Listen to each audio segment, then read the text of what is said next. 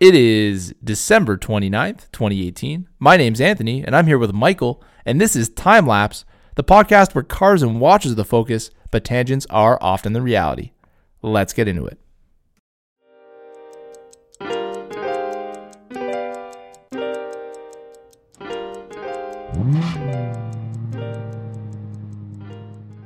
For the 17th time. Yeah, we've had some technical difficulties this morning. The third time we're doing this? This is the third time. Just the intro. We caught it. We caught it ahead of time. Hey, thank Christ we did. And because Anthony made a fatal mistake. A mistake, so I had to go back, and we just so happened to run it back, and luckily we caught it early on. No, that was really lucky, or else we would have wasted. We probably would have just left if we had recorded the entire podcast with those terrible settings. It sounded like we were in a fish tank. Yeah, but and if you're hearing us in a fish tank, then you you screwed up. Yeah, you already know. But anyway, let's get right into it. We'll trim the fat. Let's trim the fat and chew it. What have you been up to, Mikey? Because it's been a month since we've been recording. So I mean, since when is that a saying? Trim the fat and chew it. I mean, chew the fat. Chew the fat is a saying, and trim the fat is a saying. So what I did, I merged them together for one almighty saying. You want to hear something funny? What? In that mix-up of things of us trying to go back and forth and fix this, I exited all my internet tabs. Nice. Don't worry, I still have mine open, so you'll just have to play along as we go. So what's been going on? Nothing. Just taking some time off from work. It's nice. Christmas holidays. Nice. Or it's the holidays. For our non-Christmas going listeners, you have to be diversity is key. Yeah. Right. And nothing special, nothing too extraordinary. We had a Red Bar meet, my first Red Bar meet. Yes. You went to one before. Yeah. That was your second. But it was my first. It was pretty cool. Red Bar, for those of you who are the uninitiated, it's just a watch club. It's like a worldwide watch club. I think in tons of cities across the globe have a Red Bar group. Yep. And we were lucky enough to be let into. I mean, we're pretty plucky as watch guys. Plucky? What do you mean by plucky? That? We're not experts, right? And we're just sort of getting into the hobby, so we're plucky. I would consider us pretty new newbies into it in the grand scheme of things. There's guys that have been doing it for decades.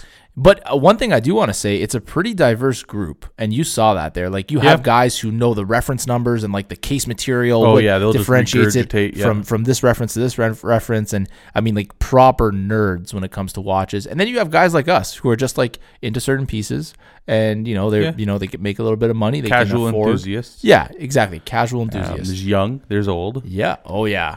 Like the spectrum. There's old. There's real old. As old as time itself. You definitely. It's very diverse. It's pretty cool to see everyone come together and the hobby's growing. It. Yeah, it's crazy to think that way. In our plucky little town. Second time I'm going to use plucky today. In Toronto, it's a pretty big community for a city as large as Toronto. You know what? I shouldn't say that. Toronto's like the third largest city in North America, but it's a pretty big group for such a niche thing. Like, people are into watches, but very few people will make the trip out to go and just talk to people about watches. So yeah, when I've told a couple people, that's what I'm doing that night, they kind of look at me weird. But yeah, I mean, if you're not into it, it's kind of hard to understand. What are you gonna do? But it's cool because you get to see a lot of vendors come out, and they promote their stuff, and we're actually going to talk about. Introduced them to a couple cool things. Yeah. That night there we had Blacko. Yes. Which we're going to talk about a little bit later, and the watch that they were displaying. Fellow Toronto Red Bar member who did a little collaboration with them. Yeah, he helped to design the actual watch. Yeah, well, and U-Boat. There's a guy there from U-Boat as well. Yeah, showing that oil. I forget exactly what it's called. It's like a dial coated, quartz watch. I mean, well, I'll share my thoughts on that when we start talking about the watches, but. Other than Red Bar, anything else? No, not really. It was a busy end of the year at work, and just taking time off. Nice. Yeah. Over on my end, nothing really has changed much since last time we recorded. Just on my vacation now, my 4 days off, trying to enjoy that and just maintain all of my hobbies. I just recently moved my bikes into my grandparents' garage, and I'm creating like a workstation there. So it's interesting. I've challenged myself to spend as little money as possible on that hobby going forward, because I've made quite an investment. So much into it up till now. And the fun of it now is like, as soon as you remove money from the equation, there's nothing to be let down about. If something doesn't work out, it doesn't work out, and you figure it out over time, and you find a creative you're not as heavily invested in it monetarily. But anything custom is a stupid investment anyway. You never get your money back, and it rarely lives up to expectations. So yes and no, but it's something that an enthusiast unless you're desire. like Steve McQueen and you know you're a trendsetter, custom is a bad idea. Anthony, you got to be a trendsetter. Yeah, I know it's hard to be a trendsetter. You could be Anthony McQueen. Actually, I'm wearing the Bond NATO, so I do feel like Tony Bond. No, damn it, that's not how he says it. He says Bond. Tony Bond. Who's Tony Bond? I'm saying because like my name's Anthony, but I'm wearing the Bond NATO with the Seamaster, so it's like I'm Bond, but I'm not James. Got it. Yeah, I'm 0069. All right.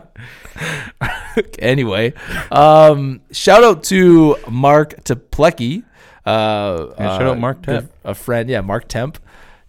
His Instagram handle, friend of the show and fellow watch and car enthusiast. He actually sent me a photo to remind me of summer days of his summer days. That was the camp I went to as a kid. It was called Summer Days. Wow, like DAZE, like you guys were in a daze, right? Literally, yeah. Yeah. I don't like summer camps because that's where Jason, the serial killer from the Friday the 13th series, that's where he became a serial killer. So I try to avoid summer camps as often as I can. Oh, yet, at least. Yeah. He was probably a kid while you were there, and you were probably the reason he became a serial killer. But maybe. Yeah. And it's just, probably around this, he might be around. Yeah. Okay, super tangent. Anyway, shout out to Mark. He sent me a photo that reminded me of summer with his Tag Heuer Monaco, blue dial, steel. I think they only come in steel. The Monacos, the square case is only really steel. You can get the Bamford one, which is like carbon. Yeah, that's like composite.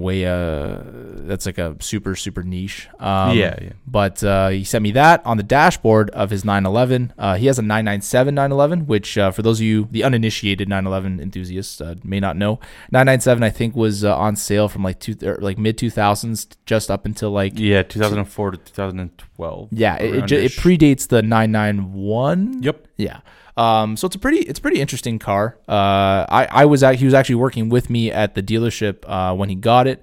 And I know that this model precedes or comes after the model that got a lot of flack, the 99 somethings, I forget. Ooh. They had the weird headlights and everything there in the early 2000s. This was the model that came back and kind of made everything better.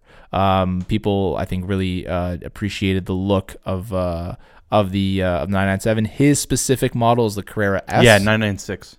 Yes, the 996s were the goofy looking ones that everyone was upset about that had the weird shaped headlights. Yep. They went back to the circle headlights with the 997. Is his just a standard 911? Carrera S. 911? Carrera S? Yeah. I don't know where does Carrera S fall in the lineup? It's a step above. We should do this one day and explain the because when you really they have a ton of different variants. Oh yeah. But when you look at it, it's really simple. Mm-hmm. It's not that difficult. Like they have their Carreras, their Targas, this and that, and they got S. It's like sport model, and they can throw a 4 before it, and it's 4-wheel drive. Yeah, stuff exactly. like that. So it's once you understand it, it kind of all makes sense. But no, his is in fantastic shape. But it had that that thing done to it. There's like something that grenades these motors.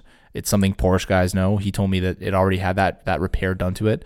So it's a beautiful car, and we will definitely have him on the podcast in the new year. Sure. As soon as we can set something up. So Mark, if you're listening, look out for that. Look out for us sliding into your DMs as we typically do. But we're going to use his 997 as kind of a launch pad for some of the content we have for you guys today.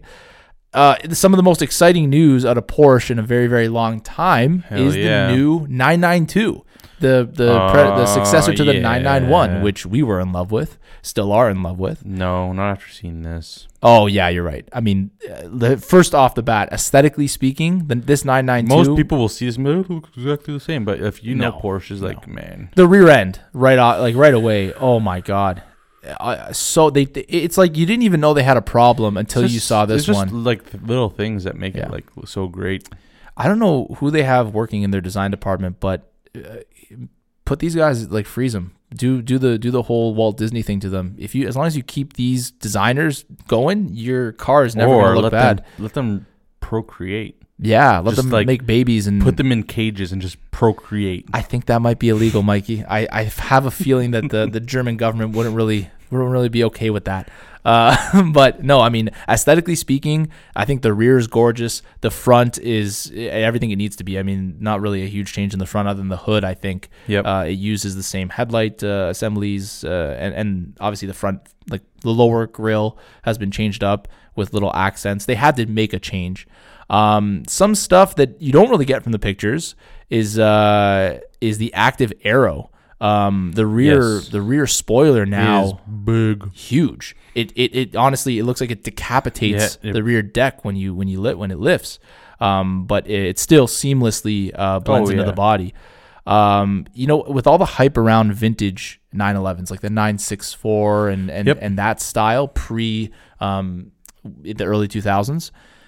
Or maybe early 90s when it changed to that softer. Like 94, 93, yeah. Like kind of the end of that. I think they're kind of harking back with their design to that generation because of how simple and small and acute the lines are. There's not a whole lot of big bulbousy. It's very refined on this model. But it is wider than the last gen. Really? I believe so, yeah. That's always been my thing. When you're driving, the 911 and the AMG GT, to me, are the only two cars you can see. Well, more so the turbos. The turbos are like... Oh, yeah, they got to fit those massive wheels and right under the fender. But, yeah, any 911 or in the AMG GT followed in this, if you're driving behind them a mile away, you know it's them because of that rear.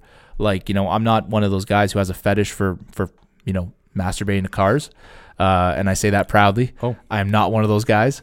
But this is car porn, right? Like the lines on this car are gorgeous, the same way they were on the 964, and what Singer did to the 964 is in the same thing. You put that rear haunch on the car and it ties the whole shape in together, especially the way that the coupe body style, the headline comes down and meets that haunch. It's gorgeous. These cars are absolutely stunning, and they need to be because they're carrying a name that is an automotive dynasty, right? So, Some more stuff that, again, you won't get looking from the photos. They've actually revised the transmission options for the 992. I think they kept the manual. This is a 7-speed manual. So, no. The first ones that are going to be released are the Carrera S and the 4S coupes. Okay. And they're only going to be PDK. And then later in 2019, they're going to start to release the Carreras and Carrera 4 models with PDK and manual. And manual 7-speed. That's something I did not know. That was from the 991, I think, that they had the 7 speeds.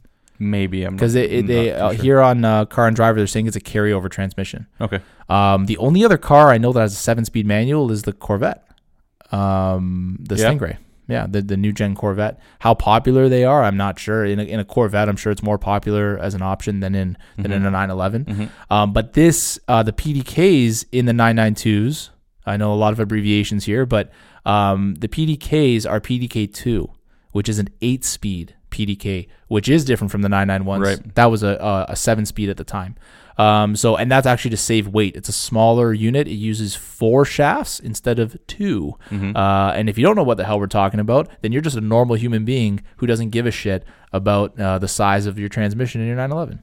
And you really transmissions are heavy. They are heavy. Size matters. Yeah. In this case. And in this case, PDK matters because PDK is probably the benchmark for dual clutch automatics. Yeah, a lot of people say it's the most seamless shift, and that's what you're going for. If you're Unfortunately, I've never experienced it, Anthony. Neither have I, Mikey. I've never been in a PDK 911. I've never been in a 911. I've been in a 911 before, small. Yeah. If you're looking for like a grand touring vehicle, it's not your bet. So many people argue that it's the greatest because of how capable it is and how reliable. And it is really well engineered. But if you're used to an F-150, to get into this is going to be and drive for a long time, you're going to have the sore back and the sore butt and the sore legs and the sore eyes and the sore neck and the sore hips. Well, to say that, Sam from Seen Through Glass, he's doing a year tour. Okay. So he sold his house. Must be nice. Sold everything. Must He's be nice. driving around the world for a year. Who does he think he is? Jeremy Clarkson? Yeah. And he was looking at cars to get to do this tour with, and he's bringing the car everywhere. He's putting it on boats, on whatever. And he got a 911. Really? The 991, I'm assuming. Oh, yeah, 991. What trim level? I think Carrera. Let's see. Probably a 4S. You'd probably want all-wheel drive if you're driving around the world. He's coming. When? We should drive the world. If he's coming to Canada, he's probably going to Vancouver. I don't think he's going to come to Toronto. He has a map because he did a Kickstarter to fund for it. Can you please tell me if he's coming to Toronto? We should go and see him. You could have paid to do a drive day with him. I think that'd be cool. To donate, depending on how much. Because he did different tiers for his Kickstarter to fund for it, and he had is it already max tiers for companies for $5,000, and you get your logo all over his car and this and that, and you can pay I think it was $100, and he gives you a T-shirt, and you spend the day with him doing something. I mean, for $100, that's not bad. I don't really Carrera T. Oh, nice, nice. Those are we saw those at the auto show. Yeah, manual. Yeah, we were there when it was released. Yeah, does that only come manual? I believe so. Because that was supposed to be their back to basics 911. The Carrera T. It was their 911R. Fuck all you people that are reselling them. Yeah, exactly. Or we're just gonna remake everything that was great about the 911R. No, it doesn't have everything that car did, but it's kind of the same concept. It's in the same spirit. That's what matters. Route. Yeah, Canada. Does it say where? No. But anyway, we'll find out. Yeah, that's nothing for this. Yeah, Abu Dhabi, Argentina, Australia, Austria, Belgium, Brazil, Bulgaria, Canada, China, Croatia, Cuba, Czech Republic, Denmark, Dubai, Finland, France, Germany, Greece, Hong Kong, Hungary, India, Italy, Japan, Malaysia, Monaco, Netherlands, New Zealand, Norway, Oman, Portugal, Singapore, South Africa, Spain, Sweden. You said the world. You didn't have to give up. That's pretty cool.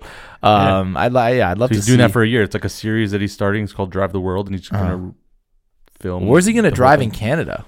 Was he going to drive through the prairies? I guess Vancouver would be the only bet. Prairies are flat, boy. I know. That's what I'm saying. He's going to come up through Vancouver. Maybe Vancouver. Yeah, but then he'd have to get back. There's nothing above Vancouver. It's Alaska. Yeah, and Daily Driven Exotics is out that way. Yeah, so they're pretty big on the tube. Yeah, so the old probably tube. Meet up with them. Yeah. Who here is from Toronto? I don't know. Shmi came to Toronto. Yeah, but he's not driving. There's the whole FAF thing. Who knows? Yeah. They may have reached out to him and said, hey, come to Toronto. Who knows? I hope they do. I really do. I hope he comes by because I think it'd be cool to see someone in the automotive industry like that, especially in the social media side of it. Yeah, for sure. Why don't we move on from the 911 talk into what I think is an equally exciting release? You may or may not agree with me. Honda only releases new vehicles once every maybe 5 to 10 years. Honda's pretty lax. They haven't jumped on the bandwagon like the German automakers of releasing a new style vehicle and everything every year. So Honda's lineup as it sits was from largest to smallest was Ridgeline, Odyssey, Pilot, CRV, HRV, Accord, Civic, Fit. And then the electric vehicles fall somewhere in there, or plug-in electric and hybrids fall somewhere in there. Now they're releasing something to fit between the Pilot and the CRV as sort of an off-roading vehicle. If you know anything about Honda, no one really knows as much about Honda as me. Not to hype myself up or anything, but no one really gives a shit to know as much about Honda as me. That's where I work, so I have to know it. Yep. But Honda didn't really have an answer to Toyota and Nissan's more capable SUVs. So Toyota's 4Runner line, the Nissan, I can never remember, Pathfinder line, right? Both of those brands, which are Honda's biggest competitors because they're value entry-level Japanese, both of those brands have their family, more luxurious SUVs, and then they have their more capable SUVs. Honda has only really ever had the CRV and the Pilot. And I'll tell you right now, you can look anywhere. The CRV outsells anything from Toyota, and see them everywhere. They do a fantastic job. The new CRV is by far probably the best Japanese a mid-size SUV on the market for value, for what you get, for interior design, and through that, Honda clearly had cash flow to create a new vehicle. So what they did, they kind of made a Pilot a little bit smaller, just by a few inches. They axed the third row in the Pilot, which was, necessary for a Pilot because it was supposed to be a big family hauler. And they've made what they're calling the Passport. The Passport was actually originally a Honda SUV that they collaborated with Isuzu back in the 90s. You'll never see them here in Canada, but if you go in the States, you can find a lot of people selling these Honda Passports. And they were just like, we had them here as Isuzus, but the stateside and I think other countries in the world, they were sold as Honda Passports. And it was supposed to be like a durable off-road SUV, a step up from the CR-V. That's what they're bringing back. Aesthetically, it's identical to a Pilot, but it does have the new front and rear fascias from the new Pilot, which I think is a great idea because the old Pilot was very frumpy. Mm-hmm. Like they had back in the day, like up until about 2015, they had the square Pilot, which a lot of people who didn't like Hondas liked that Pilot because it looked like a big. There's not a lot of square vehicles other than a Jeep, but that Pilot was square. I don't know if you remember this one. I'm looking. Oh, yeah. Like a lot of people got into it. And if you hop behind that thing, you feel like you're driving a little truck. Like it's a big square vehicle. When they came out with the new Pilot, they changed that entirely. But when this thing came out, I remember seeing it. It looked like a minivan. But the new design, right? They've kept the overall body dimensions relatively the same. It's a big vehicle. Yeah. Oh yeah. This one still is fairly large, even though it's a little bit shorter wheelbase. It's lifted.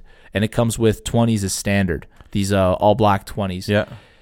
Now, again, they've changed the front and rear fascias to a bit sportier. I think like the front grille looks a lot better on the new Pilot and especially on the new Passport. The rear, I think, looks sporty. It's got the dual exhaust, which thank God Honda has finally said we're done with the stupid no exhaust thing. If you look at Hondas, they came out between like 2014 and 2016. All the manufacturers are kind of going on that route. Like, for what? Just to change, you know what it is, and Mercedes did it first with the S-Class, and then everyone followed. That's what the press departments probably said it was sleek. But you know why they really did it? So they had something to change later on. Yeah, that's 100%. Exhaust. Ooh, look at this upgraded exhaust tips. You got to get the new model. It has tips. Yeah. Thank you for cutting holes in the bumper and putting chrome tips. Anyway, it's crazy that that's something that you'd miss. But I think the new rear fascia of the Pilot and by comparison or whatever, the Passport, it looks really good. It looks sporty. It looks rugged, durable. This thing, as far as its off-roading credentials, I think they made a mistake by making the interior identical to the Pilot. The Pilot's interior is fairly dainty. If you're trying to sell a very capable vehicle, the Pilot and Ridgeline have very dainty, ergonomic, but dainty interiors. Mm-hmm.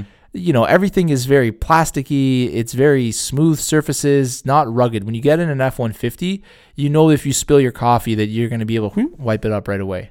If you get in a Pilot with a 9-speed transmission, if you spill your coffee, your transmission stops working. There's an example of a bad design point, right? And not a lot of people know that, but I work in a dealership nice. And it's happened. I think it looks better than a Pathfinder, and I think, but I still think that the Toyotas look better. Like the 4Runner, I still think is a much more attractive If you're advertising vehicle. Like an off-road heavy-duty vehicle, like not heavy-duty, but like rugged, you got the interior kind of has to match that. Exactly. You got to think you're outside in the dirt, in the mud, camping, whatever. It's gonna see a lot of shit. But here's my biggest problem with this car, and Honda has been plagued by this. Honda never goes 10/10ths anymore. They used to, right? When they made the Prelude, they didn't give a shit that it was like a very small, low to the ground car and it was front wheel drive. They made the best front wheel drive coupe they could. They did that now with the Type R. They made the best front wheel drive car they could. Right. But then you look at their other vehicles. As far as this Passport, this is not the best off-road midsize SUV they could make. It's another series of amalgamations of sort of like, oh well, we can make a Pilot a little bit better off-road, so let's do it, and a little bit smaller. But this is still going to be an expensive truck, and you have to ask yourself, who's going to buy this? What market is there for this vehicle? Who said, you know what, I like the Pilot, it's too big. I like the CR-V, but it's too small. Give me something a little bit sportier. Young families. I guess, but I don't know, man. I don't see this selling well. And I mean, it is limited production. I think maybe they have too many models around the same Like they have too many SUVs right now that are kind of all the same. I Not think all the same size, but very close in size. I know it's not in the nature of Honda engineers and designers, but I think if they wanted to make an off-road capable, or like when I say off-road capable, they're not building a Jeep Wrangler. Right. If they wanted to make a sportier, mid-size to large SUV, they could have differentiated the car a little bit. To me, this and the Pilot, they could have just called this the Pilot S. I was just going to say, they should have just made an off-road variant of the Pilot. Exactly. Like they didn't have to make this its own vehicle. But again, as good as Honda is, and I know I'm always a fanboy about Honda, but Honda, like you have to admit, they do have a lot of great ideas. And silence for Mikey. As good as they are, they don't do a good job of releasing new vehicles with excitement. Even the Type R, like they didn't really pump the Type R up to what it really is. Mm-hmm. This is a car that defies the laws of physics. Up until the Type R in Europe, people understood how fast front wheel drive could be because Peugeot's been making like cup consumer based cup cars for a long time. But in North America, it's always been a disadvantage to have a front wheel drive car until the Type R came out, and a Type R will keep up with an M4 on a small track. Right. Like it'll do some serious damage.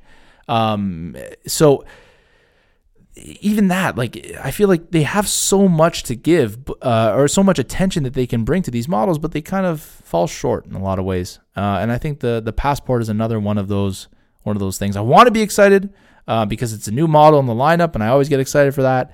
But I think it's soft, I think it's squishy, and I think that it should have just been called a Pilot S or a Pilot off-road, whatever. Yeah, 4x4, Pilot off-road, something like that. Instead of bringing back an old name that nobody remembers, right? But then again, it's a new car, and people are attracted to new things. That is also true. But if you have to rely on that, did you really build a good product in the first place? But you can't just think of it like that. It's just a marketing tactic. People will say, "Oh, it's just the Pilot. I don't really like the Pilot." Yeah, but they'll see Passport. Oh, maybe that intrigues them to go in. I guess, yeah. For the guy who says, the Pilot's too squishy. I don't need 3 rows of seating. I don't have that big a family. But then they'll see this and be like, "Wow, it's really rugged from the outside, and this and that, and the interior is really comfortable and whatever." Great. That has been the biggest thing. I don't. You probably haven't driven a new Ridgeline or even an old Ridgeline. Never driven a Honda. Wow. Other than your Accord. Wow. Look at you. Which is great. You look at you aristocrat. You forgot the commoner. I drive a pickup truck. But you know what? For someone like our friend Alex, I know he'd never do this. But for someone who he does a lot of driving. A lot of highway driving. Sure. To maintain the F-150, because a lot of like heavy duty parts and stuff can get expensive, and the EcoBoost is nice, but it does use a lot of gas, I think, for the amount of driving he does. Sure. A Ridgeline for someone like that is a good truck, because a Ridgeline is way more comfortable than an F-150. Right, for someone that wants a pickup truck but doesn't need a pickup truck. Like if you're driving to job sites, and you need the durability of something that's not going to scrape, and something that won't get stuck in mud, and something that has a tailgate you can put tools and stuff into. Sure. The Ridgeline's great for that. A lot of my customers who drive Ridgelines of any year, the original style, the first generation and the second generation, they're all tradesmen. Yeah. They all have either their owners who don't have to lug around that much stuff, or they're tradesmen who have a very, simple set of tools. And believe me, we see Ridgelines coming all the time where guys way overload the tailgate there, or what would you call the box, and you can tell the rear tires are feathered completely because the negative camber on those rear tires is so excessive because of how much weight people are putting in the back. But that's only on the tires. The rest of the vehicle's like the brakes don't overheat. The rest of it is over-engineered to be able to handle it. And it's a good compromise between someone who wants the practicality of a pickup but wants the comfort of an SUV. Sure. So, and it's, in my opinion, the only one on the market that does that, because I don't know, all the pickup trucks now are so plushy inside and comfy. Yeah, but when you have to put leaf springs in the rear, you're never gonna have that ride. Like I'm telling you, when you get into a Ridgeline, it just feels like an SUV. It doesn't feel like a pickup. And okay, in saying that, Ford's trucks handle like SUVs until you get to a railroad crossing or some uneven ground, and not even. It's like Yeah. You guys can't see, but Mikey just moved the entire table. That's what it feels like. It feels like the ass of your car was in one lane and now it's in the other lane, and then it hops back to the other. That's why everyone always upgrade to the FX4 suspension. Yes. Yeah. 100%. It's It won't totally eliminate the problem, but it alleviates that jumpiness from the rear. Substantially. Like when I went from my FX4, which had obviously the FX4 suspension, to the Platinum, which didn't have the FX4 package, it was a difference. There's a big difference. What do you notice? notice? I think your dad did the same. Platinum FX4 to a Platinum non-FX4. And totally unwillingly. He had no idea when he got his first Platinum that it had the FX4. But pretty well the dealerships will load it in there just because people would rather buy stuff off the lot. So they'll put it in a lot of them. But yeah, if you get them like towards the tail end of their model year or whatever, they'll... Yeah. That was the first thing with the Limited with the 22-inch wheels. It's even worse. Like when you hit a bump, you just, like the tires are nothing. They're just elastic bands around the rim. Actually, speaking of my dad, he was thinking about getting the new Platinum for a long time, or the new Limited for a long time. And now he's sort of thinking that when he trades in his Limited, he's just going to get like a base model, like an XLT, because he won't really need a truck to do anything anymore. I just picked up a 2018 XLT for work, and they're pretty good, really good. Like this is like base. It's an XLT, so it doesn't have like the plastic floor line, and it's like it has the carpet. Yeah, it has cloth seats. No GPS, no upgraded sound, nothing, but it still has a decent sized screen with a backup camera. Yeah, that's standard. Now you have to. Yeah. The only option we selected was power doors. Oh wow, you can still windows. That's it. You can still get roll up windows and my 250 has roll up windows. Jeez, what does that feel like? Does it feel better than the old roll up? I hate going through drive-thrus with it. Oh yeah, gotta wait. It's annoying. Crank. But no, you can get it like pretty base. Like I said, the only option was a tow package, which is not. I know. Not offered automatically. So we upgraded to the tow package and power windows and doors. Yeah, and it's still a really good truck. Like I drove it from the dealership to the office, and I was like, "This isn't bad at all." Yeah, it's solid. Jeez. The reason why my dad started thinking about this, he's been driving. He won't though. No, he's been driving the Frontier. His Limited is leased, and he's putting too many kilometers on it. When you see how expensive a base XLT is, and how little it takes to get into like at least just like a leather. Yeah. Yeah, he'll get at least a Lariat. Yeah. Which you drove before the Platinum, right? He had a Lariat. He had a Lariat, yeah, and then a Platinum, and then the Limited. But he likes driving the Frontier. He likes just how, and you know what? I know it sounds ridiculous, but the Frontier drives really, really well. He likes driving it because he can just go home and back to his Limited. Trust me, when there's no Limited there, he won't enjoy driving. I see what you mean. Come on. But maybe he's tired of trucks, man. He's had trucks literally as long as I've had a father, he's had trucks. So he's never I went 2 years with the S5 without a truck? Yeah. And like the trucks are so good. They're so comfy, they're so big, they're so like versatile. They're really nice if you want them to look nice. Like yeah, no, I mean what they've been able to do, and we've spoken about this before, what they've been able to do with pickup trucks has changed the pickup truck market. If there was ever an idea that pickup trucks would fall and that the domestic pickups would not exist, that's gone. They're all so big good. Three, have really come out with fantastic products in the last decade. And I'm sure if you get into like a GMC, it'll feel even more like an SUV, I think. Yeah. They just feel more like Escalade-y. More plushy. Interiors, yeah. Yeah.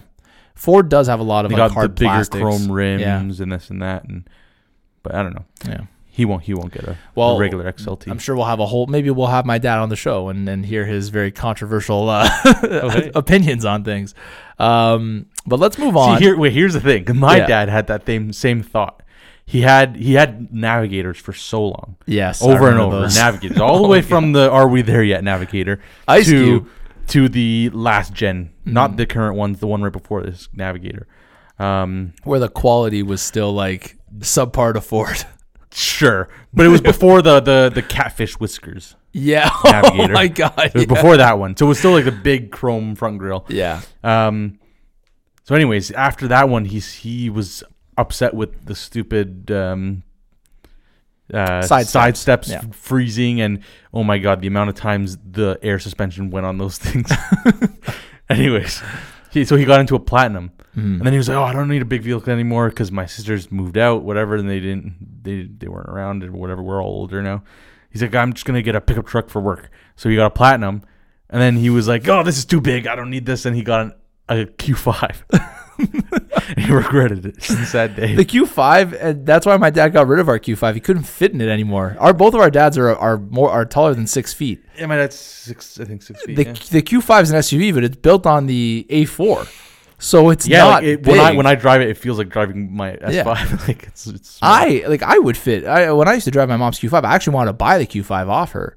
Thank God I didn't. You want to buy an SQ5? No. But me and Vanessa, my girlfriend, we fit in that car. The Q3 is too small for me. It's a really nice vehicle. Like it's sporty. It's got the cool quilted seats. I think it's the best drive. That was a great driving SUV, compact SUV, when great driving compact SUVs didn't exist because they engineered it. Like I remember my mom had a 2012 model, and when I got in, I was like, holy shit! Like she had a Lexus before that, which was like driving a bag of rice. And I'm not like no cultural joke there, but it was very like squishy, and when you put your foot down on the gas, the smell of sulfur from the catalytic converters it smelled like someone just shit their pants. Yeah. Like, it was a very like quirky car. But getting into the Q5, it knew what it was. Like you turn the wheel and it was sporty. Yeah, like has some pep. The only thing is it chewed through tires like crazy because it's front wheel biased. So the front wheel tires would just get destroyed because it was an aggressive little SUV. My dad's put over 60,000 K on it, and they're saying he still has 7 mil left on his brakes. Wow. Which he brought it in to get new brakes because they were squeaking like crazy, like bad. So he brought it in. He's like, "Oh, don't even check the brakes. Just put new ones in." And they call him back and they're like, "You have like 7 mil left on all 4." And he's like, "Impossible." And they're like, "Well, they do." And I told him, like, "Trust me, they want to give you new brakes." Yeah, I'm surprised they even called it. Yeah. That's something I would do. I'm very surprised that they've lasted a lot. Like my S5 brakes, well, I drove differently. But I think like after like 50 or 45, 50, I changed them. You went through that car quick. It feels it's like still around. It's still around. Yeah, that's right. Your brother has it now. Yeah, that's good. That's good. Because you did so much to make it great. I know, isn't it great? I'm happy. He wants his Golf R back. Oh, I wish I was in the position to buy that car when you guys are selling it because that is such a good car. I might take it back from him. The S5? Yeah. I wouldn't do that. The Golf R is better car than that S5 keep just for the summer. So you flip-flop so much, my dude. you make this podcasting difficult because of how much you flip-flop. No one knows what's going on. Yeah, what the hell? How many does he still own it? I checked last episode. He didn't have it. He sold it. Yeah, he sold it to my brother. But I might be taking it back. I wouldn't. I can't afford that. I think if you're gonna put money into a sports car, you've already had the S5. You got bored of it. Do a proper sports car. I don't think I got bored of it. I think it's just you got bored of it as a daily. Yeah, of course. But that's what that car is. That car is meant to be a daily. That's the thing, and I made it not a daily. Yeah, well, he threw winters on it. He's driving it. Yeah, although we haven't had much snow. Yeah, it's been a very mild winter. I could still be riding the Vespa if I really wanted to. It was like I plus saw a guy 7 on a Vespa the other day. Okay, a real Vespa or like a like a modern. Okay, like moped, not moped. Like because there's modern Vespas which are expensive. No. It wasn't a Vespa. Okay. Brand. No, it wasn't. Yeah. So then there was like a Daymac Rinky Dink. It wasn't Daymac. Electric I think battery. It was Honda. Honda has a big Vino. Scooters, like those big Honda scooters. sold a Vino. It's called a Vino, and it looks like a little Vespa, but it's very, very small. Vino? Yeah. That's a little racist. Yeah, I know, right? Wow. Like, they really knew their market. But let's move on. This tangent, what a tangent for the last thing of 2018. I have to. Anyway, we're talking about pickup trucks. It's important for us to talk about what is essentially the best pickup truck on the market, coming to market soon. The 2020 Jeep Gladiator, Mikey. What do you think about that, my friend? Jeez. I had no idea where you were going with that. Really? Yeah. I love that. I love like building, I said, building it up. So, while you pull up the 2020 what Jeep Ford Gladiator. are we talking about? No. While you pull up the 2020 Jeep Gladiator, I will talk about it. Now, this came out at the LA Auto Show, which we missed because we were on our little break there, our little holiday break. But obviously, there's a new Jeep out, the new Jeep Wrangler. We've talked about it on the podcast before. We've seen it in person. I think they did a great job on the new good Jeep. Upgrades. Especially because we knew the old model pretty well, and it was dying for a change. Anthony has destroyed many of Jeep Wranglers. Don't even say that. Okay, flooded and molded. Okay, flooded is one thing. They're built for that. What they should not put is perforated seats in a Jeep.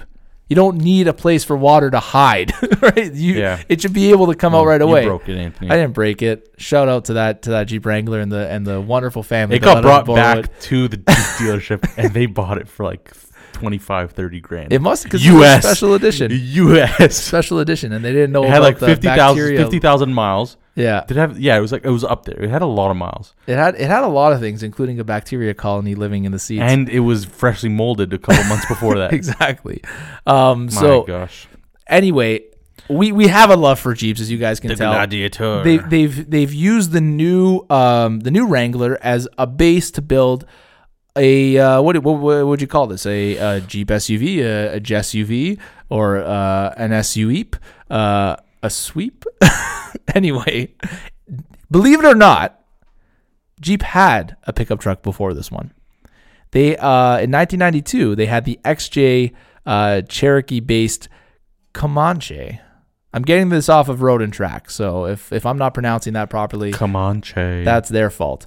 But anyway, so since 1992 they haven't sold a pickup truck. I wonder what happened to all those Comanches because I haven't seen a Jeep pickup in a very, very long time. Back in 2005.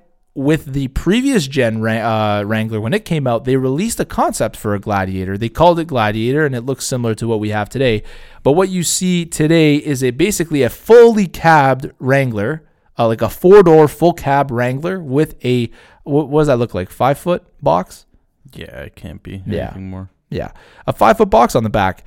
And, I mean, just like aesthetics, I think it looks good. I think it's a pretty cool concept. Look at the rear. Look at the bed. Like you can't tell me like that looks like a futuristic pickup truck. I think that is probably the best point of reference on the car.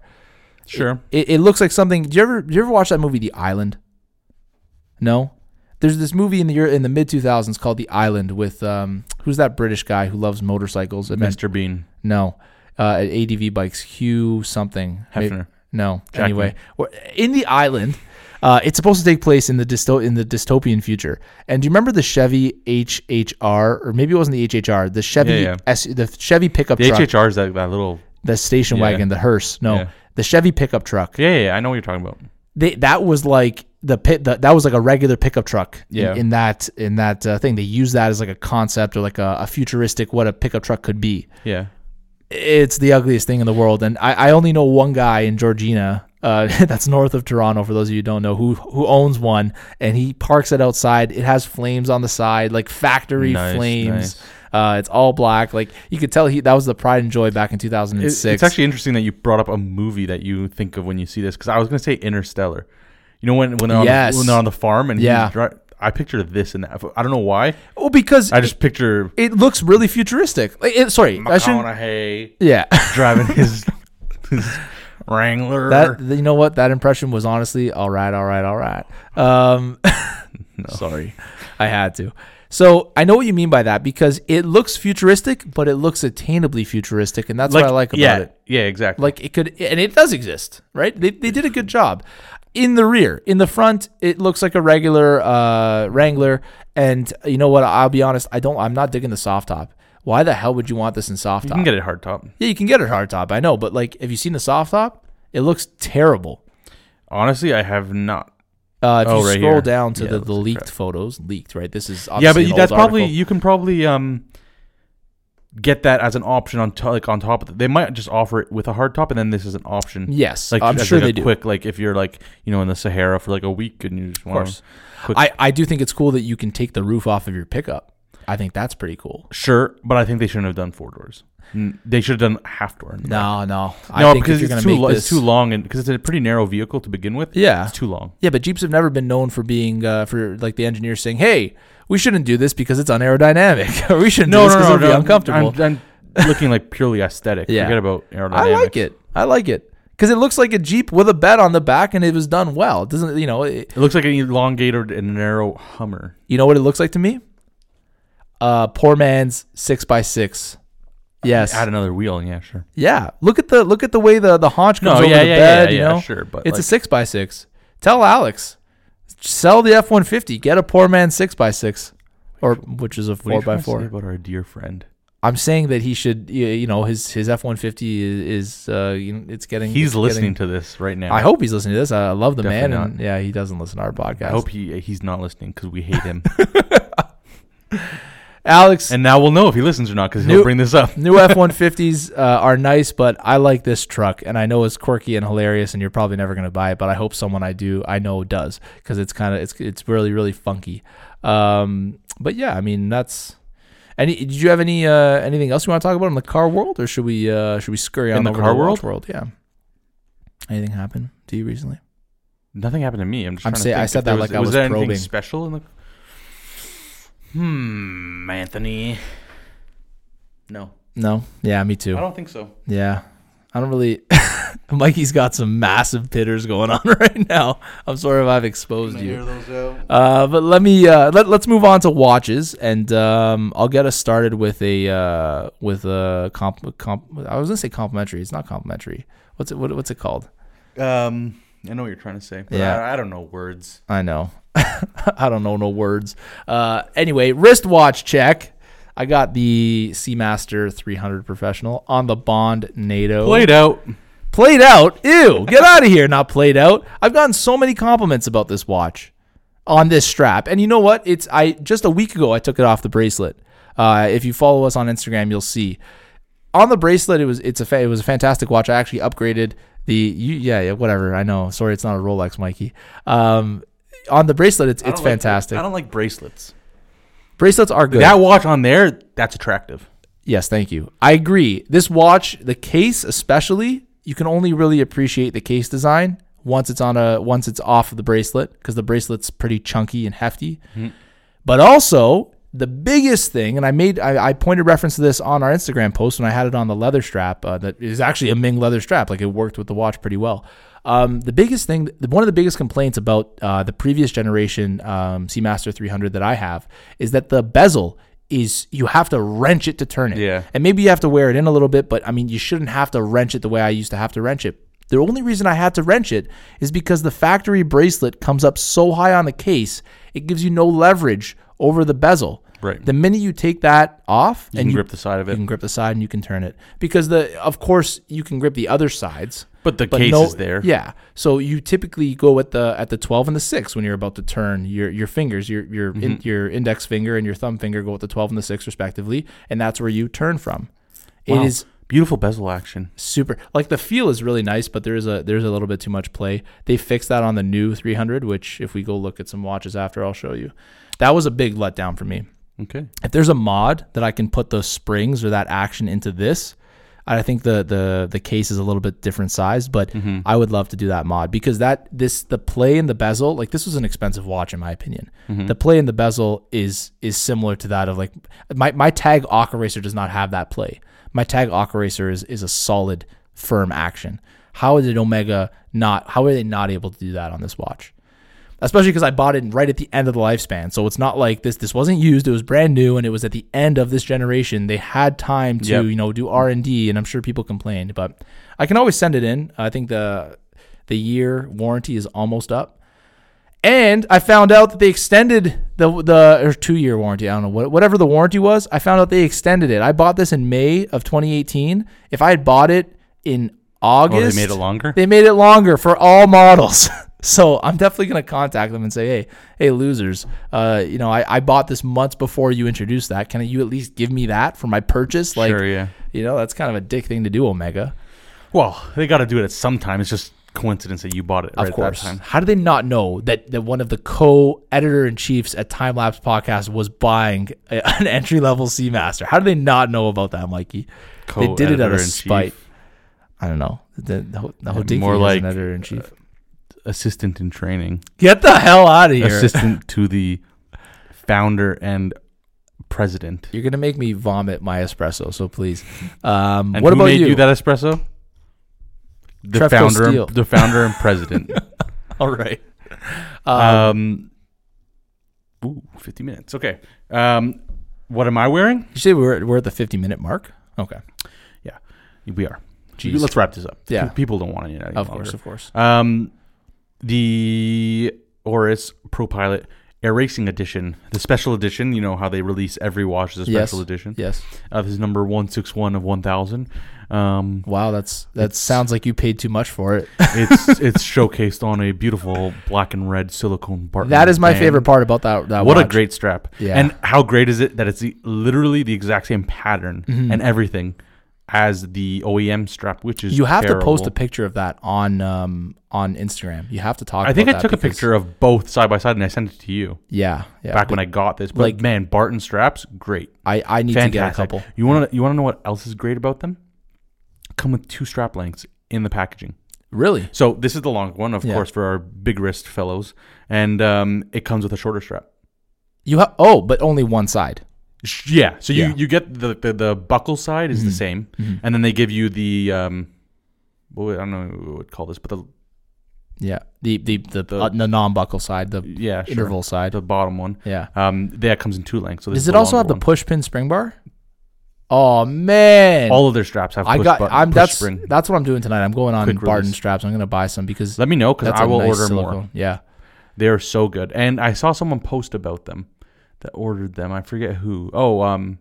Furry Wrists Abroad. Yes. If One you of our follow him on Instagram, I think he was the one. If you weren't, then I apologize, but I think I saw that on Instagram that you had ordered some.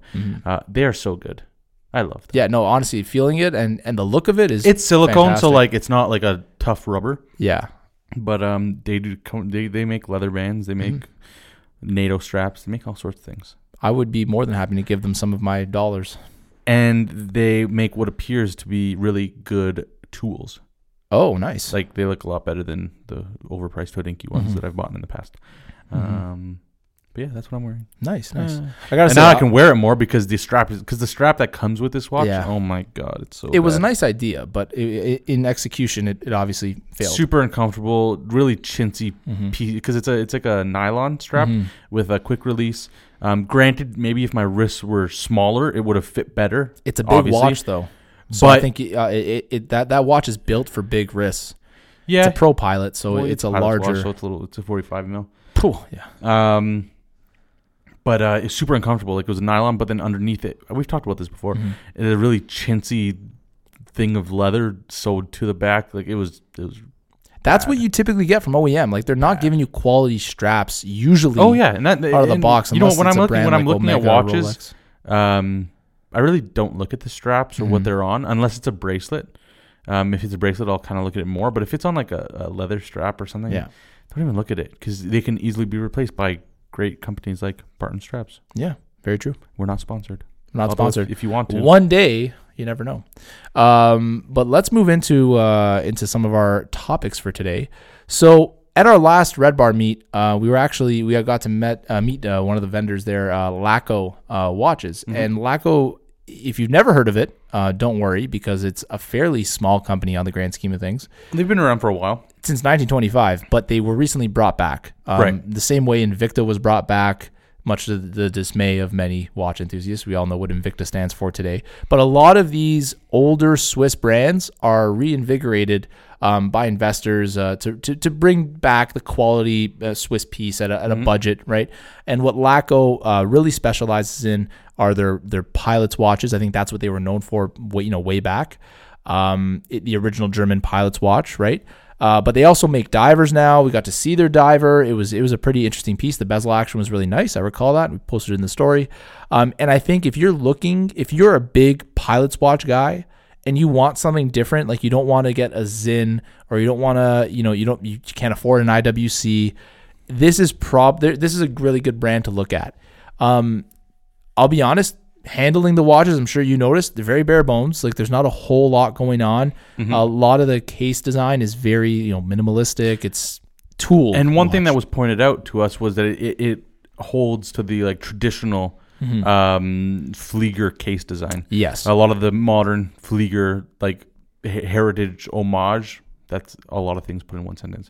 The old style Flieger watches that are made nowadays are kind of modernized. Yeah. With like curved lugs and to whatnot. be more comfortable. Right. Yeah. Whereas this one keeps with like the straight lugs and other things that the old watches used to do. See, what people don't like, people are in love with the style today because it's vintage and people love vintage right now. But what they don't understand is like pilots' watches were tools, right? And Yep. if you've seen Dunkirk and you see how Tom Hardy uses his watch, a lot of these pilots' watches you needed to know time, and in some cases they were they had telemeters which could conduct speed if your instruments failed. The same stuff that people use in racing, or used to use in racing and vintage racing. But they were tools. So one of the watch that we're going to talk about today is a special edition watch. And the reason why I think we should talk about it is because it's a really interesting looking piece. And one of the co-designers was a guy who's a part of Red Bar Toronto. I forget his name. Teenage Grandpa. Teenage Grandpa. Yeah, really funny guy, really interesting guy. Yep. I'd love to have him on the podcast one day. We definitely got to reach out to him. But he actually co-designed or helped with the design of this watch, and it's a Laco piece, Laco pilot's watch. Yep. In the style of the Fallout video games. Yeah. How he explained to us, how that came about, but it's definitely like an intriguing piece to look at. There's so much lore going on. The pictures really don't. It's a lot to grasp when you're looking at it. Yes. Like all the discoloration and the whatever. Even like when you see the thread on the strap, it's kind of like blue. It looks weird in pictures. I'm not gonna lie. Yes. When you see it in person, it's a lot different. All those things that are really brought out in like color and pictures are not the same in person. It's a lot more subtle. It fades back a little bit. Right. Actually, let me see if I have some photos of it on my phone, because like these photos were taken to really demonstrate how much design went into this watch. But realistically, if you actually can't believe I didn't take any pictures of it. I took pictures of Mark's Porsche design IWC, but I didn't take pictures of this. It's a really, really cool piece. It's on a bund strap, which is one of the most recognizable features. And Mikey, what I wanted to tell you about the history of the bund strap. A lot of people don't understand why they exist, and of course, we don't have a visual medium to show you guys. But the bund strap is a leather piece, like a flat piece of leather that sticks behind the watch case and is a part of the strap as a whole. So you would have imagine a regular watch strapped to your wrist, and underneath between your skin and the case is this thick piece of leather, fabric or whatever. Pilots used this in World War II because if the plane caught on fire, or you're starting to heat up in the cabin, if there was a fire and they had to evacuate, the metal on the case would heat up too, and it would burn your wrists. So you needed some form of protection from the heat, especially from the watch case. So that's where the bund strap finds its heritage in. But in this case, I think it's used more for that rugged utility, just to give it that sense of, well, this is someone in the Fallout game. This is the watch they use because it's it's a watch you gotta run around a dystopian wasteland wearing, right? I like that they did that. I think Laco has other watches on bund straps because it's they do play with that heritage with heritage pieces.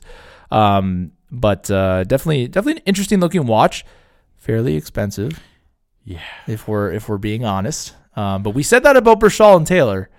I'll be honest, seeing the Bershall and Taylor made more sense, though. Whoa. Why don't you go ahead and give your opinion instead of just woeing me? You can't compare the two. Oh, okay, yeah. The Bershall and Taylor watch is a thing of a product of passion, right? And two guys following out their what would you call it? Their idea. Yeah. The same way that Mr. Pagani, what's his name? Horatio Pagani. Yeah. One man's idea into form. Same thing with Konenzeg. One man's idea into form. And I know that I'm not trying to pump them up or anything, but that's what Bershall and Taylor. Those two guys got together. They built a beautiful luxury dress watch.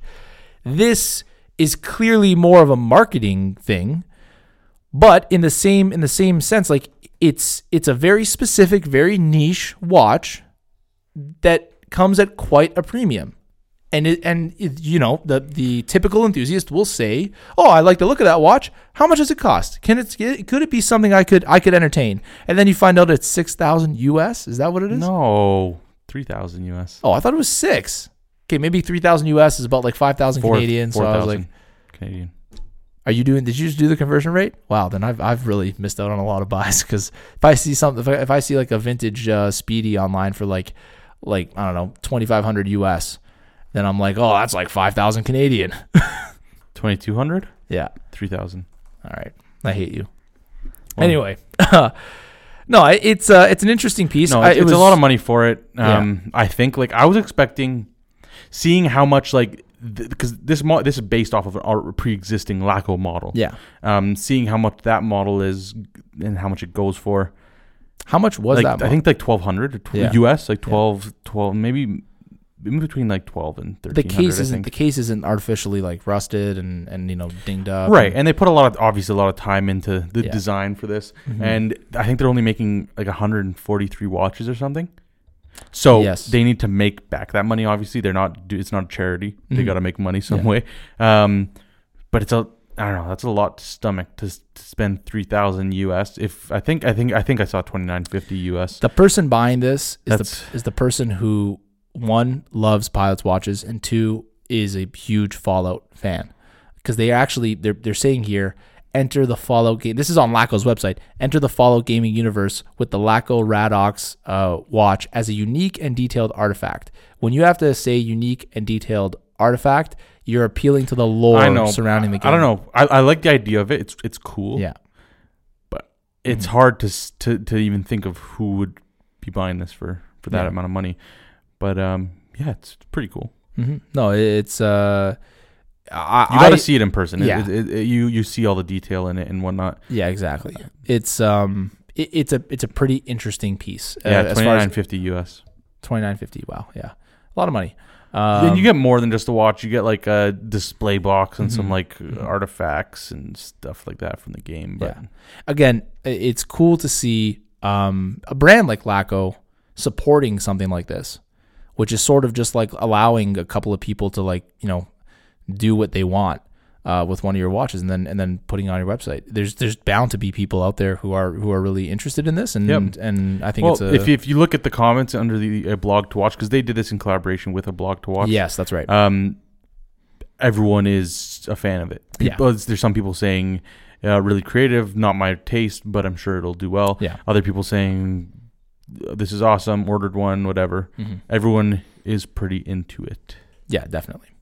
And Laco was a brand. I mean, hell, look at this. They got an Explorer watch, and by that I mean that the case. It says time for Explorers, the Navy watches. The case design is very reminiscent of a Rolex Explorer 1. Those are some interesting pieces. Like, I think I'm not a huge Pilot watch guy, mainly because most proper Pilot's watches look a little bit dumb on my wrist. But see, and I think that's why I'm always attracted to them. Yeah, because you do have that larger size that you can fill out. But if you look at Laco's Navy watches, the Navy 36 I think is a really, really interesting model. It's really we saw pretty. a couple cool pieces that they had there. They even had like a 51 mil Yeah. Pilot's watch that looked like Flava Flav would have an interest in that. Exactly.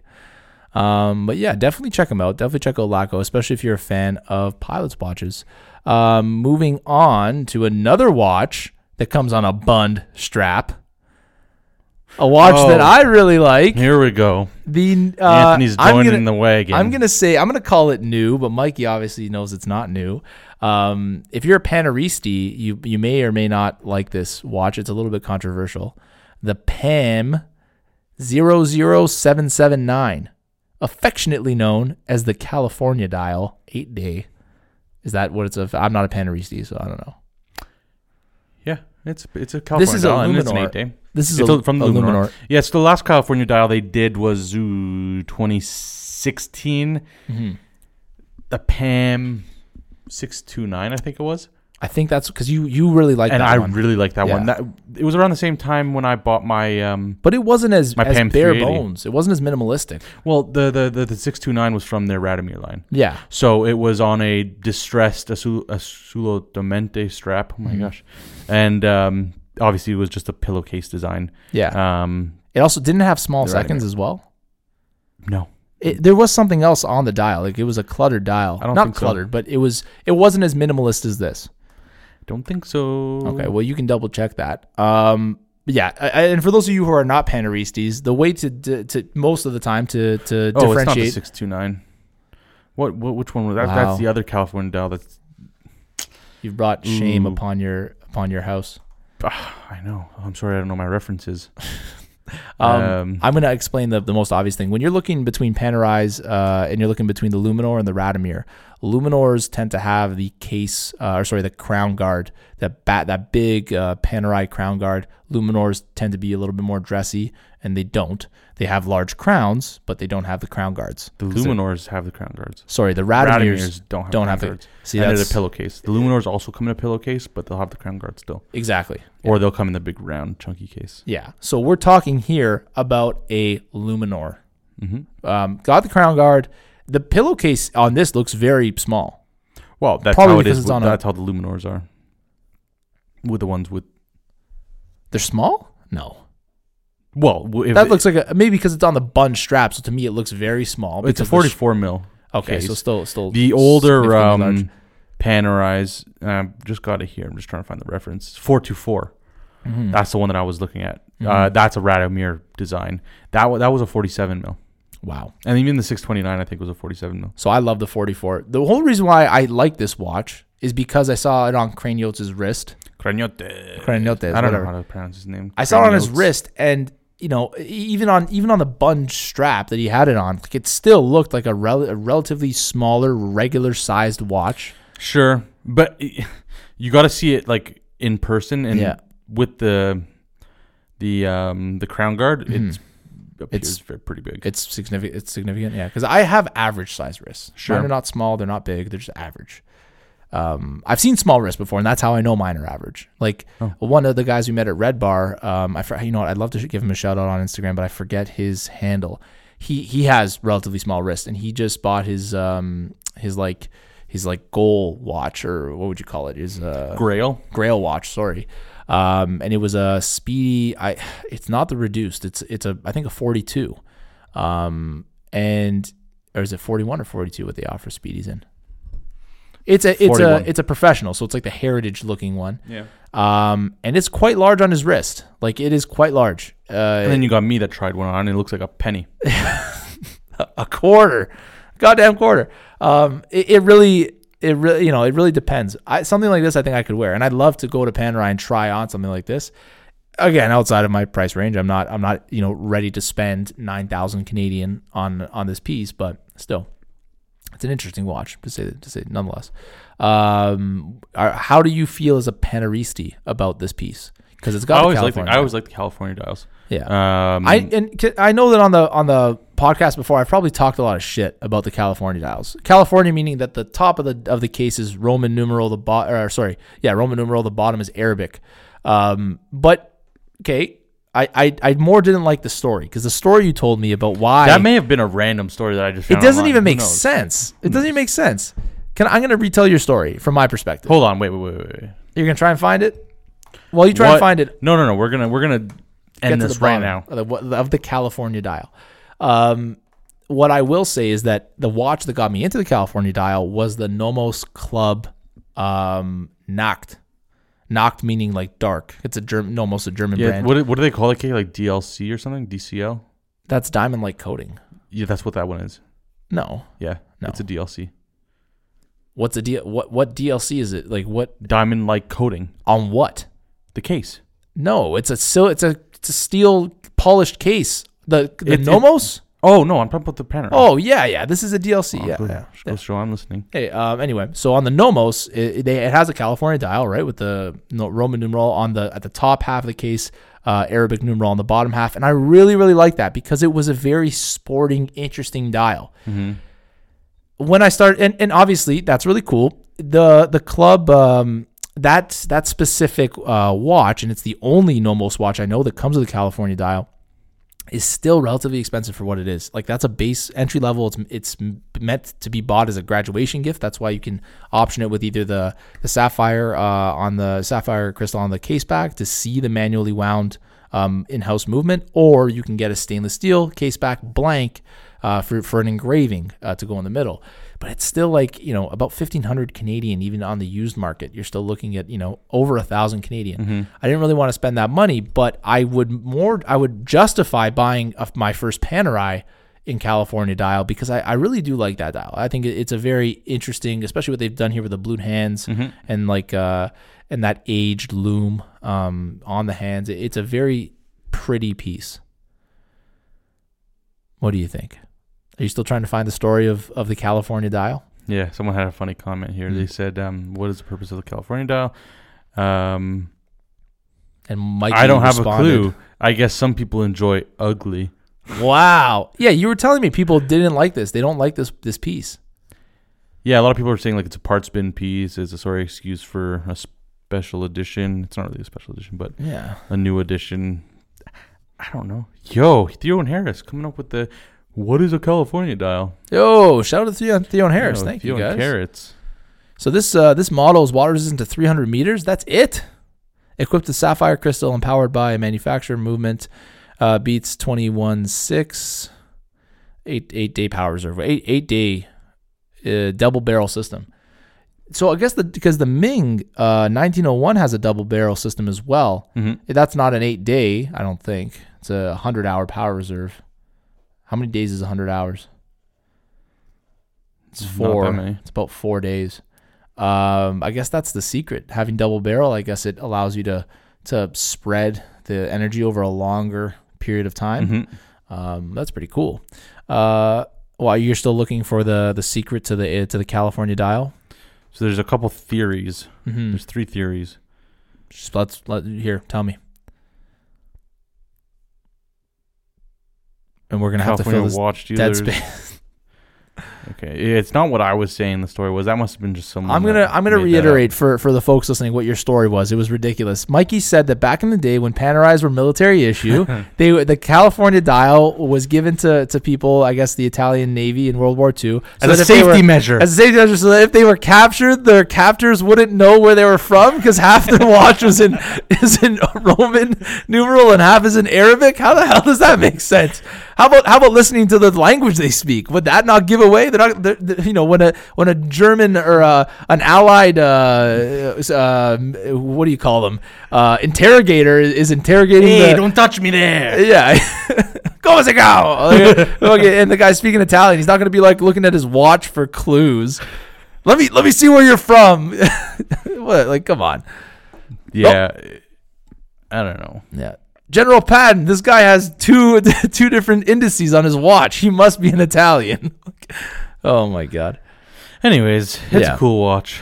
It is a cool watch, and I hope that we can go check it out. Do you think they'd have it at the local Panerai boutique? Maybe. Yeah, that'd be cool. I'm going to move on to something that has been bugging me for a little bit since I found out. The other day, I was perusing YouTube as I do. That's where I get the majority of my information from. And I came across the time teller, Jory Goodman, who we've spoken about before. If you do watch a lot of stuff on YouTube about watches, you're bound to come across the time teller. I like him. He's a little bit eccentric sometimes, and I think that he maybe goes a little bit too acting. You know what I mean? A little bit too much. Can't say I've ever watched him, so I don't know. Yeah, he's good though. I've learned quite a bit from him. And he had this video on why buying atomic G-Shocks is a dumb idea. And so he loves G-Shocks. He has a number of G-Shocks, all non-atomic. The difference being that the G-Shock lineup has the entry-level G-Shocks that you can find at Walmart anywhere like $40 to $40, and you can get them solar-powered, but they won't be atomic timekeeping, meaning that they don't connect to an atomic clock through radio signals to adjust the time every so often. And I'll give you an example. My watch without the atomic timekeeping is about $50. I paid 90 Canadian. So, the whole thing that I wanted the opposite of my other watches. I wanted a watch I could leave in my watch case. It would charge with solar power, and I never had to modify the time. I could use the time to set my other watches because it was, based off of an atomic clock, getting a reading from there. Jory Goodman made a video recently saying, don't waste your money on that feature. Not only does it double the price of the watch but does it double the price of the watch, but as of recently, due to President Trump's budget cuts, to save the American the economy 6.4 or the taxpayer $6.4 million. They're going to be shutting down the institution responsible for keeping the atomic clock running, the atomic clock that all of these things are based on.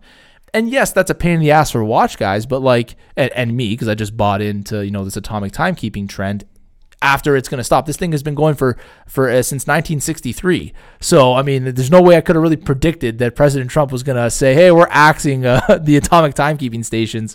Again, the way it works is since 1963, there's been a station. Let me see here. What's it called? It's called WWVB. I'm just going to quote off of Hackaday website here.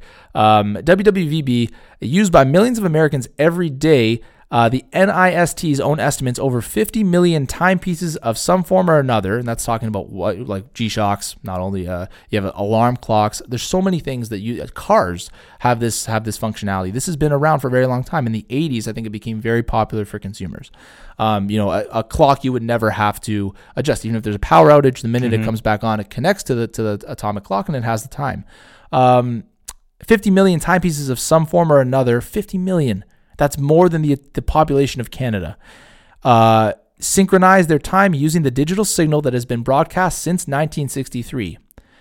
That's what is tough for a lot of people to swallow, is that if you're going to axe something in the States, right? If the president is going to have budget cuts, do you have to cancel something that quite a number of people use?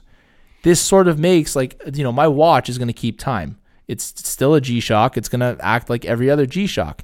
But there's probably like alarm clocks that people use that are not going to keep time because they're really, really old and, they're not great. They relied on the atomic capability to keep accurate time. And so they weren't fitted with proper, tech to keep time for a long period of time.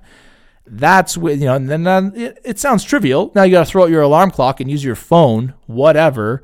But still, it's kind of like, did you have to do that? Like, is it not a good idea to have a synchronized time in case other shit fails, in case a satellite gets hit by floating space garbage and your phone can't synchronize with the satellite anymore? It's probably good to have something on the land that is atomically synchronized. Doesn't that make sense? Kind of. I'm not, I don't know so much about this topic. I'm sure there is a backup, and that this wasn't like our last resort.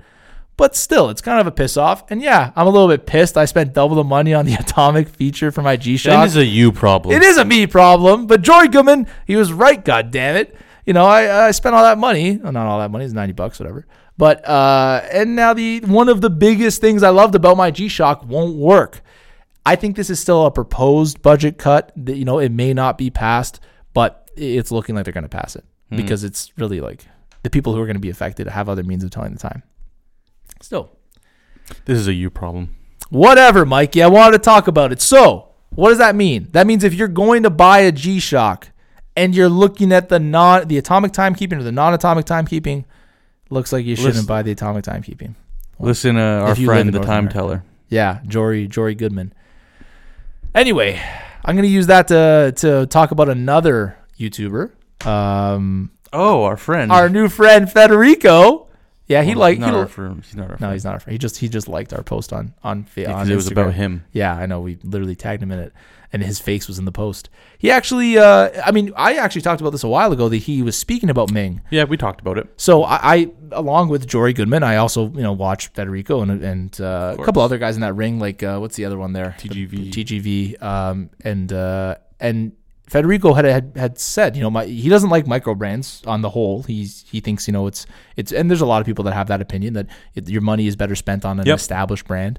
But his favorite micro brand is Ming. Thanks for jumping on my bandwagon, Fed. Coming from the kid that jumps on the Panerai bandwagon. Get out of here. The Ming bandwagon is a much smaller wagon, okay? It's a lot harder to jump onto. Your bandwagon was easy. All I had to do was step into it. The Ming bandwagon. Jesus, it's a porno now. The Ming bandwagon is growing, and especially because he is talking so much about it, I'm happy about that because it's going to increase the value of my 1701.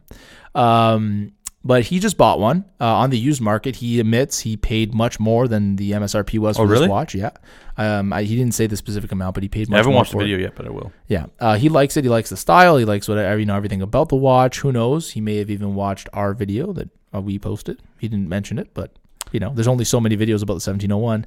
In fact, there's actually only one. There's more than that. No, there's more. You think I haven't checked? Just like how I don't think you checked. There's a podcast from A Blog to Watch. I think A Blog to Watch, or one of those guys where they talk with Ming Thien, the founder of. Anthony, I bet you he saw your video and said, "Holy crap, I need this watch." That's probably what happened. Federico was like, "Who? First of all, who is this? Channing Tatum of some sort? Is that Tony Bond? Is this Jackie Chan?" Shut up. The joke being there that I have very thin eyes, and that is reminiscent of someone of Asian descent. But anyway, no, he's really happy with this piece. I'm happy that Ming is getting the publicity they deserve because it is a fantastic piece. Yep. And you've made the comment before that the Ming 1701 is too small for your wrist. See, but Fed's got a bigger wrist than you. He's a big guy. And he rocks it. He says it's the smallest watch in his collection, but he rocks it. Let me pull up this video. I want to see this guy wearing this watch. It looks fine. Like, honestly, it looks fine. He wears a System 51. Yeah, so do I. They're big. They're tall. They're tall. That's what they are. System 51s aren't tall. They are tall. They're big. They're not big. They're tall. They're big. And also the case blends into the strap, so it makes it look larger. 44. Where are you getting 44 from? They're not 44. Really? That just changed the way I feel about case sizes now. Maybe a 44 you gotta look lug to lug dimension, not width. Yeah, I guess that. Yeah, and the style of the lugs also helps. Like the Ming with those curved like hook lugs fits the smaller wrist very well. Pretty sure it's 44. That's what I saw. I think it's like 42. I don't think it's 44. Anyway, look at the video. Look how he looks, or even just check out our Instagram. I want the System Tangerine. Nah, dude. I'm done with System 51s. Nah, dude. Nah, yeah, dude. I'm done with System 50. Actually, I'll probably say it here. I'm gonna sell my System 51. Case height 50.6. Height, like that's the lug to lug. Well, there aren't really any lugs on this. Wait, what? No, that's like 50 mil. 51 mil. Yeah. I have to see that. I can't pick. I can't visualize. That's 2 inches. 51 mil is 2 inches. 25 mil is 1 inch. I see. Okay. 25.4 if you want to be accurate. Lug to lug. Interesting. Are you still looking for that video of Fed rocking this piece? I'm about to. Okay, because he's a bigger guy, but he's wearing it's a fairly small watch. It also is titanium, so it's very light. Yes. Which is one of the things I don't like. With, we're very familiar with the Ming watches. Oh yeah. The only one we're not familiar with is the 1901, because no one here is which I feel like that probably won't happen, Anthony. What if you buy a Bershall & Taylor and I'll buy a 1901? I'm down. Let's do it, man. Our Instagram will literally be on fire for 3 people. And 4 days. The most exciting micro brands in the world. But unfortunately, do you think they'll make me like a custom 43 mil Bershall & Taylor? 42 millimeter. You probably have to ask Brad next time you see him. See if he's willing to do that. I doubt it. We met the guys from Bershall & Taylor. How cool is that? Did we speak about that on the last podcast? Watches. I don't think we did. I don't know. No, because we were talking about I bought a new watch. It's weird, and I love it. All right, Fed, let's see this. I don't know why. It's weird, but it's only weird because Federico typically buys Rolexes and Panerais and you know what I should say. I wear my Submariner. That is not how he sounds. You did a good impression. I do a good Federico. And Federico, if you're listening to this, I doubt you are, but if you're listening, this is my impersonation of you. It's Federico Talks Watches.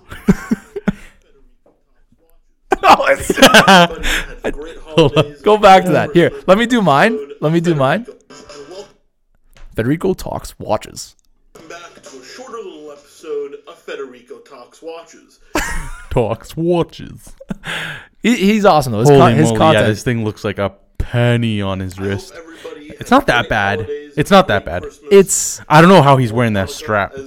The strap looks like it's probably fitting perfectly. It's probably on the well. I mean, it's an average size strap, but I've seen him wear small watches. You gotta have confidence with your wrists. He used to work for Richemont Group, which I'm pretty sure Cartier is a part of Richemont Group. He knows a lot about Cartiers anyway. Cartiers are small watches, and he used to wear them. So like, I should have bought the GMT, man. GMT what? The Ming. 1703. 1703, right? I like It's 1703? it's 1703, yeah, but I like the case design of mine better. I don't know, or not the case design. I like the dial design of mine better. Yeah, it's like kind of quirky. Yeah, and when I saw, because I've watched a video about how the GMT function works on that watch, it left a little to be. Given the price, if it was the same price as mine, I would be a lot more. But it's like $600 more than mine was MSRP, and they're not limited either, so it's not gonna increase in value the same way mine did. It left something more. The 1901, if that was like $3,000, yeah, they would have had a sale like instantly. But obviously, the powerhouse of that thing is worth the money. I think that it's still a relatively good bargain. Yep. At the price that I'm looking at it, I'm scrolling through the slideshow here of the 1701. It is absolutely stunning. It is such a gorgeous piece. Absolutely. So yeah. Anyways, to conclude, hey, Burchell and Taylor, if you want to make a 44 mil watch, yeah, I'm your guy. We are definitely going to link up in the new year for sure. We were talking to them. We'd love to see their workshop. These are guys like, homegrown out of Toronto, and they're putting together some like a pretty spectacular homegrown, product. grain fed, yeah, yep. free range, no GMOs used. Sure. Anyway, so we definitely hope to do a collab with them in the future. And is that it for today? Are we done? Are we gonna end off on? Anthony, I have no internet tabs. Oh, that's true. Well, I think we are done. We got nothing else to talk about. We're probably getting cold in here. It's getting pretty cold. We have to shut down the heat when we record because we're in an office space where the heat makes quite a bit of noise. I'm not poking at it. I'm not prodding you for it. You're giving me a look like you're offended. Anyway, this again the last show of the year. So we'll see you guys in 3 months. Yeah, no, we are going to record sooner than that. If you don't want to record, then I will. Is there strife between? I know you'll try. Editors of. You'll probably record it on like your iPhone. Probably.